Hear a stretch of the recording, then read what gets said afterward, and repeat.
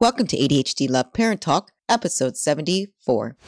His parents were really restrictive with the play foods. And so Oreos were one where he would, during online school, sneak downstairs if he had the chance and eat as many as he could and run back upstairs before they would notice.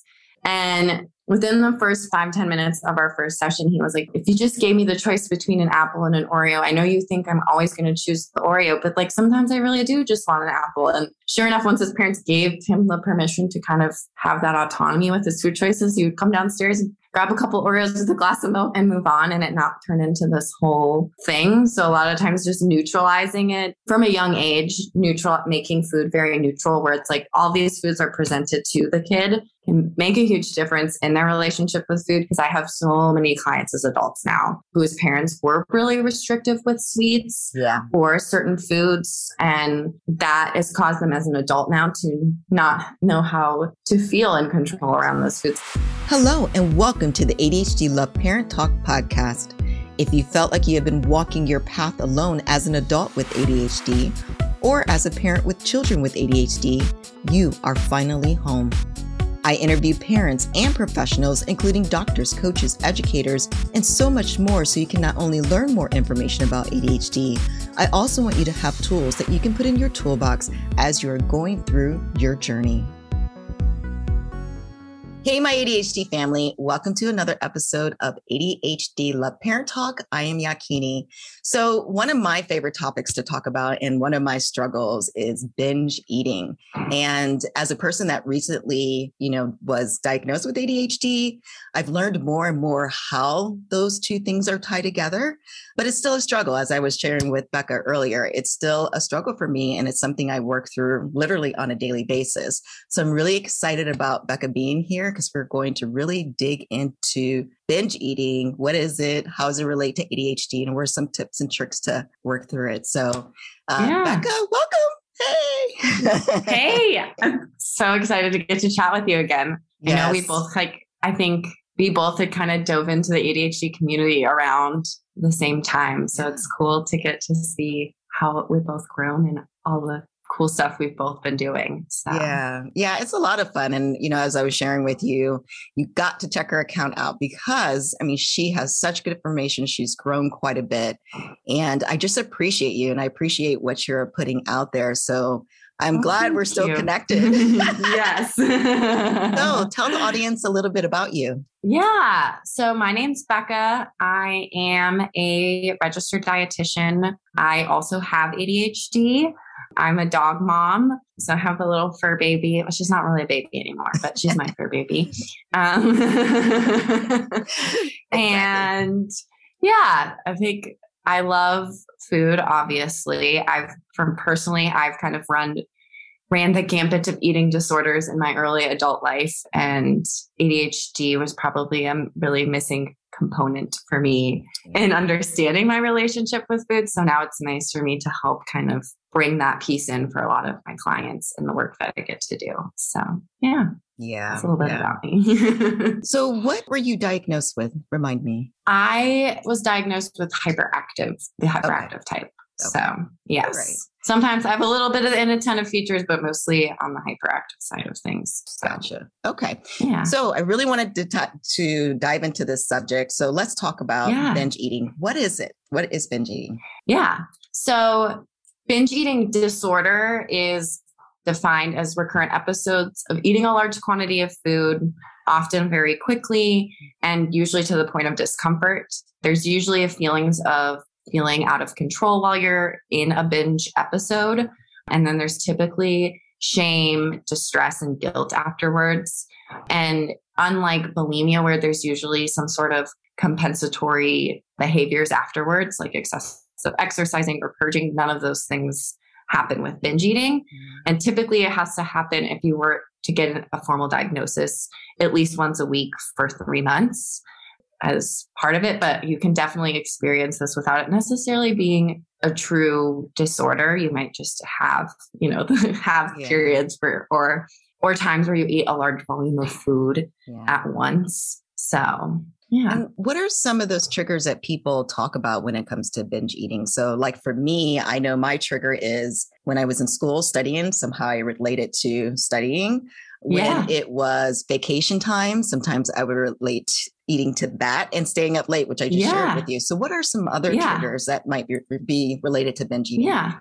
I think a lot of times dieting is in a way is a form of restriction. Okay. So kind of if you were to imagine a pendulum with restriction being on one side and overeating or binge eating being on the other side, typically the more we restrict, eventually the pendulum swings that opposite way. And the binge or even just overeating tends to be more intense or more than what we're used to. So restriction, whether it's intentional or not, because I do talk to my clients a lot about that in the sense of like, it might not be that I'm intentionally restricting, but maybe it's I forgot to eat or I'm hyper focused and I went, 6 hours without eating. And even that sort of restriction during the day can set us up for the evening time being more likely to be, I call it the hunger monster that comes out in the evening when, even if you're not on meds, when you start to relax, or if you are on meds and your meds start to wear off and it's like, holy cow, I haven't eaten all day and I could eat everything right now. Like I need food.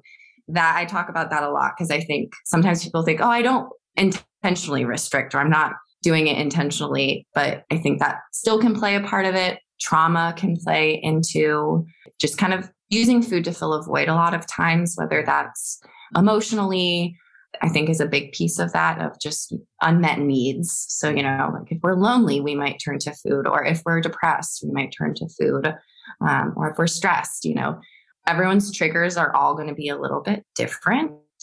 So I think identifying for you, if you are someone who struggles with binge eating, identifying what those things are, it could be a stressful event.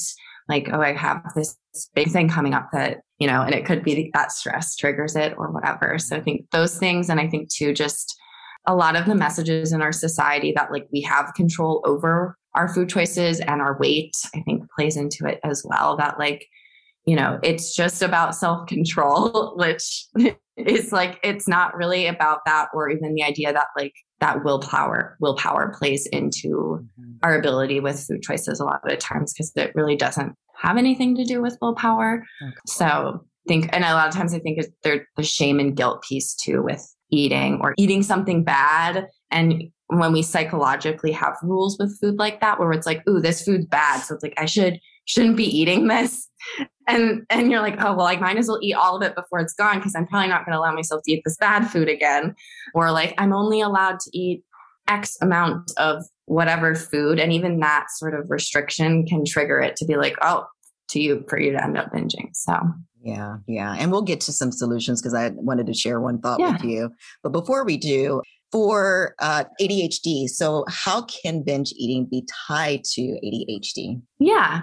So one thing that a lot of the research has started to find with a link between ADHD and binge eating in particular is using food as a source of stimulation, because especially carbs give our brains dopamine, and food is really accessible for most people.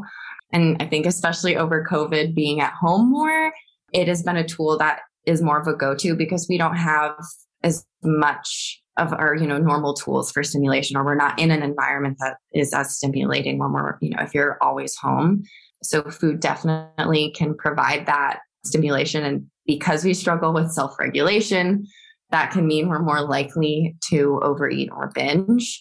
And I think emotional dysregulation as well plays into it. And as well as just not recognizing body cues. So I find people with ADHD have what's called interoceptive awareness. So like being able to pick up on our body cues and act on them. So hunger, thirst, needing to go to the bathroom, all those sorts of cues we tend to struggle with recognizing until it's like screaming at us. And then we're like, I need to go to the bathroom right now.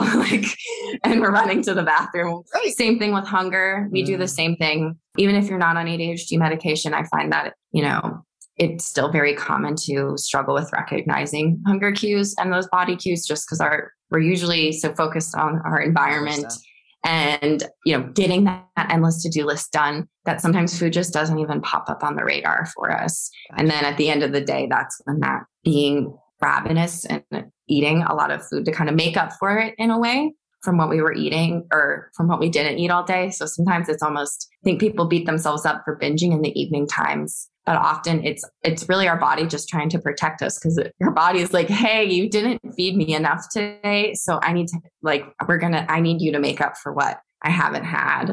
So I find that there's usually a lot of shame and guilt there involved, but I found for me, when I was struggling with binge eating, a healthy reframe was like, this is my body protecting me. And instead of beating myself up for it, trying to be kinder and gentler to myself with that when it would happen. Yeah. And I know one of the things that I struggle with is, so this is ironic, when I eat pretty healthy during the day, whether it's smoothies, and then I have some type of meat, just a really good eating throughout the day, I'm hungry all the time. I feel like I am always going in there. So then I'll have another fruit, and then I'll have another, I just feel like I am hungry all the time. But when I eat junk food, obviously it fills me up, right? Because I don't know what it is. You can eat a smaller portion of junk food and I feel full. Yeah. But when I eat the same portion of healthy food, I just feel like I'm always hungry. So that's something that I struggle with. Do you hear people struggle with that too? Get a mix. It depends. Everyone's a little bit different, but I do find a lot of times I call them junk foods, like play foods or fun foods, just to make it a little less of a negative term. But for me, I find a lot of times those foods are going to be more energy dense. Mm-hmm. So they can fill us up a little bit more. Whereas when we are eating more whole foods, like fruits and vegetables, the volume that we would have to eat to, have that equal even calorically to, like, if you're eating, let's say you're eating a bag of potato chips, even that versus fruit, you're going to have to eat a lot of fruit or a lot of like non-starchy vegetables to get somewhere closer to that. So it can be very common, I think, to feel that way. Especially, I know for me, that was a very similar experience. For me, I wasn't necessarily always hungry, but my hunger would be a lot worse in the evening when my meds would wear off, because I was like, I'd be like, I don't understand. I'm eating so good during the day, and then I'm still binging at night. But it was really still that it wasn't still enough for what my body truly needed at the time. Yeah. And that makes sense. And that's the part that I forgot to say, is that when I eat really good through the day and I'm still hungry, I really make up for it. Yeah. That's the problem that I have. I'm like, okay, I have got to fill myself up. Right. And so that's when the binge eating comes in. So as far as, well, I guess we talked a little bit about this, is why is it hard for people to manage it? So why is it hard, if you haven't talked a lot about it, why is it hard for people to manage their binge eating? I think because a lot of times there is unmet needs, we're turning to food as a way to cope with those unmet needs. And a lot of times that's not going to solve whatever that need is. If you're lonely, eating a pint of ice cream might help in the moment, but it's not going to actually solve the fact that you are lonely or whatever you're struggling with or whatever is triggering you. If you're not working or trying to work through whatever is triggering you to binge eat, then it's still going to always kind of be a continual thing. I think for people with ADHD, executive function really plays into that as well, for why it can be challenging to manage. Because, being able to cook for ourselves requires a lot of executive functioning. And if you don't do that, or you're skipping meals, or you forget to eat, then you're going to probably end up being ravenous at some point in the day. So I think that, and I think there's a lot of pressure. I think a natural response to binge eating is restricting. And that's kind of what keeps people in a cycle, and kind of stuck in that cycle, because you binge, typically, you're restricting in some way, shape, or form. You have cravings, you end up binging, and then you feel that guilt and shame. And then you usually will blame yourself. You're like, I see this, I don't have willpower, whatever. You beat yourself up for it. And you're like, this is why I shouldn't have these foods around. Yeah. And then you restrict again, or you're like, oh, I binged last night, so I'm going to skip breakfast in the morning. And then you're just kind of keeping that cycle going and going. And I think that part makes it hard, because it's a very natural and realistic thing. Well, if I ate too much, I shouldn't eat. But in reality, that keeps you kind of stuck. Gotcha. And I think a lot of times too, people get drawn into the idea of dieting as a way to fix those things. And a lot of times going on a restrictive diet is another form of restriction that's going to kind of compound that, but it's not gonna solve your binge eating, you know? Yeah, So okay. yeah. That does make sense. So one of the things that I struggle with is just finding a way to make it better. I try so many different things and I just feel like I end up in the same spot every time. So what are some ways for people to stop binge eating? Yeah. I think one big thing is learning your hunger cues and your fullness cues, kind of learning what those feel like and finding ways that work for you and work with your brain, especially if you have ADHD, to make eating consistently throughout the day a little bit easier for you so that you are getting in enough. Because I find even if you are on medication that suppresses your appetite, I do find that a lot of my clients, when they start working with me, they'll be like, I do not know, like my meds suppress my appetite. I'm never hungry on my meds. And then when we start working together, they're like, oh, I am hungry. It's more so that like, it's maybe a less classical sign of it's not a growling stomach. It's the afternoon headache I get. And so I just go get another cup of coffee because it's like, oh, I think I just need caffeine. Or it's, for me, I get angry at my internet speed as a weird sign of hunger on my meds, even though my internet speed has not changed.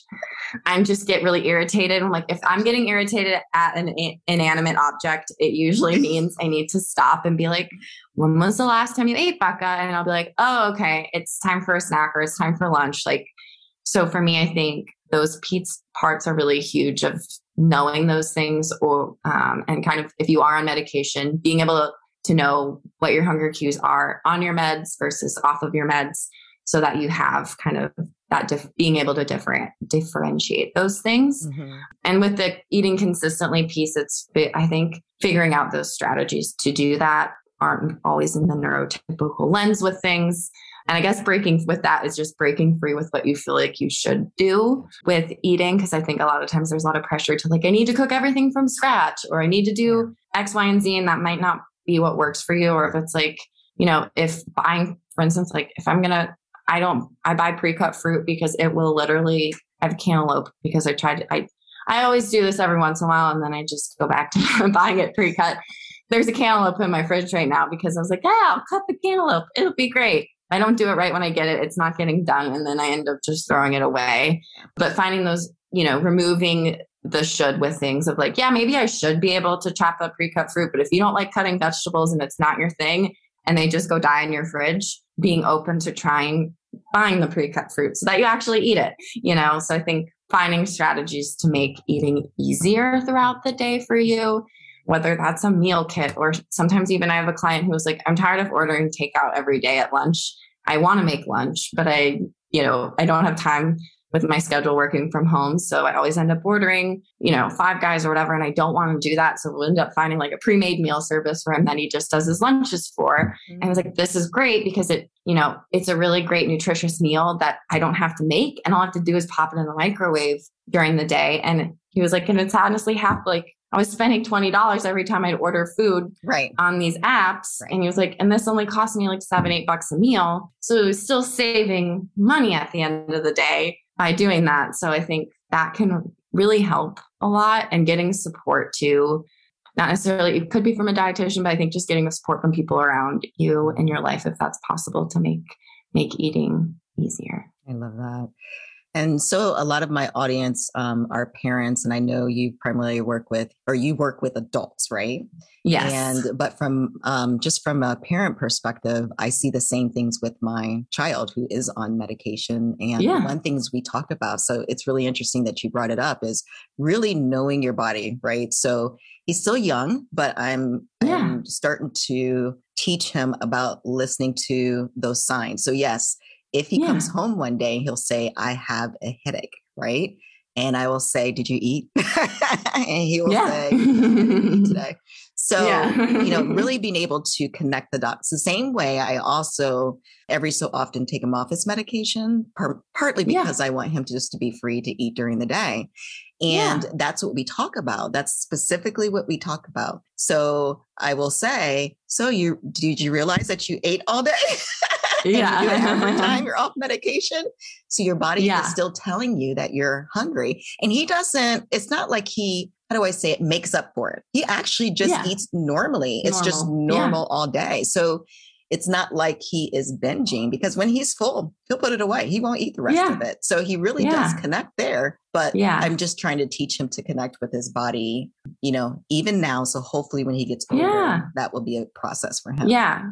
I think that is awesome as a parent to be doing, because it is, I think, teaching kids those things, and that those messages from our bodies are really are normal, and they mean something. You know, our body is trying to talk to us when it's giving us messages. And the more you learn that, the easier over time it gets to understand those messages. And I think a big piece of that too is making sure our basic needs are met, you know, and when those things aren't met, it can be easier to turn to food as a way to cope. But when we have those basic needs met, it is easier to identify what those other messages are. Because if we're lacking sleep, you might be hungrier, you know, because your body's like, I need more energy. So like, I'm going to be hungry, or trying to make up for it, and all these, you know, other things as well. So, Right. And, you know, one other thing I think I shared whenever we did our last interview is he now picks up lunch, you know, at the school. So that's why it's really on him to eat. It's on him to eat regardless, but he picks up lunch at the school. Well, when I used to pack his lunch, or I used to have him pack it, I would make sure that there were things that he liked to eat, and I would have multiple things. And some of it may be a couple of sweet things, just, you know, some things that he would like to eat, some healthy and some fun things, as you say. And that really helped with him choosing. And then I would say, just try to choose 3 things or something like that. Right. Even though I would have 5 things in the lunch. So just try to choose 3 things, just pick 3 things that you like that in that moment, and just see how it goes. And most of the time that worked. Why it's a little bit harder for him at school, because he doesn't always like the lunch food. Right. So he's like, and then I will put money. And so every once in a while he'll get him a snack, because I do put money on the account. But it's just really interesting just to see that. And it's really cool to me when I see stuff like that. Like, you're giving your kid the place to be autonomous and make those decisions. And a lot of parents will freak out. Like, if I give my kid the choice to eat these things, like they're only going to eat the quote unquote bad things, is what a lot of parents will assume. But a lot of times that kids are pretty intuitive, especially depending on their age, that they haven't started to get. I feel like boys don't have hear as much dieting messages as younger girls do, but not hearing those messages yet, that they will. Like, I had a client whose parents was I've worked with a couple kids, and one of them that I worked with, he really struggled with binge eating. And I think he used food as a way to play, but his parents were really restrictive with the play foods. And so Oreos were one where he would, you know, during online school, sneak downstairs if he had the chance and eat as many as he could, and run back upstairs before they would notice. And within the first 5-10 minutes of our first session, he was like, if you just gave me the choice between an apple and an Oreo, I know you think I'm always going to choose the Oreo, but like, sometimes I really do just want an apple. And sure enough, once his parents gave him the permission to kind of have that autonomy with his food choices, he would come downstairs and grab a couple Oreos with a glass of milk and move on, and it not turn into this whole thing. So a lot of times just neutralizing it from a young age, making food very neutral, where it's like all these foods are presented to the kid, can make a huge difference in their relationship with food. Because I have so many clients as adults now whose parents were really restrictive with sweets or certain foods. And that has caused them as an adult now to not know how to feel in control around those foods. Never had that experience with it. So Yeah. There's so many good things that you can do as a parent to really help your children. So it's just a matter of, like you said, just being open to doing things differently. Right. Yeah. And I think talking about food in like a neutral way and letting kids get really curious with it too is always really, really helpful conversations to have with them. That's very cool. So is there anything that we missed? Anything that you would like to share with the audience? Any other tips and tricks around ADHD and binge eating? I guess I probably haven't touched on intuitive eating, as I missed that part a little bit. I find, for me, as someone, like I mentioned earlier, I kind of run the gambit of eating disorders. And for me, intuitive eating was kind of the only approach that's allowed me to kind of figure out what works. So it really allowed me to get curious and be like, how can I eat in a way that works for me, that makes me feel good, and, work through all the stuff without having to diet and, not have, I used to feel like half my brain was just a walking my fitness pal. And I'm like, now I'm just food's food, and it's so much better that way. So I think intuitive eating can be very scary. I want to validate anyone who's like the idea of, because I think having rules and things for our ADHD brains can be really nice, but that restrictive part also, sometimes it's just too much rules. So if you're curious about intuitive eating, there's a ton of research also to support it. So it's not just like some like woo-woo thing. I used to think it was like woo-woo that you could listen to your body and trust your body around food. But there is actually really good abundance of research to support that it does help with disordered eating, but also helps with our overall health as well, which I think is really great. So yeah. And when I used to work at another company, they brought in a lady who specifically, that was her thing, was intuitive eating. And I remember there was quite a few people who got on the program, but I clearly remember one guy who, he lost, I want to say around 60 pounds just by listening to his body, drinking his water, exercising. He said it was the best thing. He had tried so many different things, and that was the best thing that worked for him. Yeah. And so it definitely can. Like, to your point, I struggle with it. And I won't lie. Yeah. And it's just something that I'm working through. That's just me. Yeah. But I know it works, and he is healthy. Like, even today, years later, like, he couldn't keep it off for years. And years later, when he started intuitive eating, he kept it up because it was just, I just listened to my body, right? He didn't deny himself food. Sometimes he had a taste for something sweet, but most of the time he had a taste for something healthy, right? So I thought that was really cool. It was really cool to see that transformation. Yeah. And I will say the intent of intuitive eating isn't supposed to be weight loss, because it is a weight neutral practice. I just want to make sure to emphasize that piece, that like, for some people, you might lose weight, and that's great. For some people, your weight might not change at all. For other people, your weight might increase. I know for me, like, there was a period of time where I am in a smaller body, but I was in a much smaller body at one point. And when I allowed myself to eat more, obviously my body needed it. Like, I was restricting and not, treating my body that way. And so there is a process there with that too. I think sometimes of just that neutrality with weights, but focusing on like how we feel and all the other indicators of health, like our lab work and all of that stuff that gives us like a much bigger picture of our health. And for me, with clients with ADHD, I like to focus on like, how's your energy levels?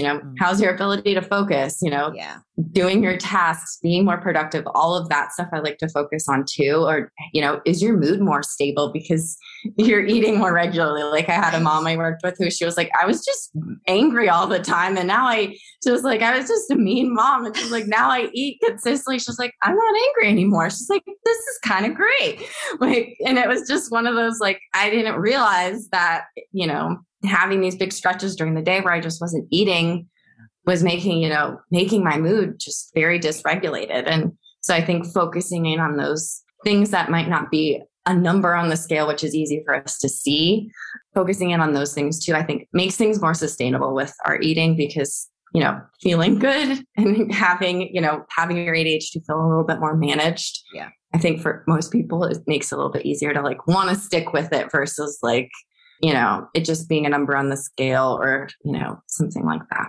Yeah, no, and that's a really good point. I'm glad you brought that up, because when we filled out the information, it wasn't always about weight loss. It was, do you want to feel better? Do you want to sleep better? So there was all these different things. He just stood out because it was just amazing that using this program helped him lose weight and to really be connected with food. So I thought that was absolutely amazing. But to your point, it can be used in so many different ways. Yeah. So to your point, it's just about again, listening to your body, and it will take you the right direction. So it's really cool. And I think that nice part you pointed out with your old coworker of like, I think most people assume with intuitive eating, like, I'm just going to be drawn to all the play foods all the time if I don't have rules around things. But I always like to reframe it of like, how does those foods make you feel though? Like, you could eat cake and cookies and pizza and all whatever you want to eat all the time, but would it make you feel good? And usually the most common response is like, of course not. Like it wouldn't make me feel great.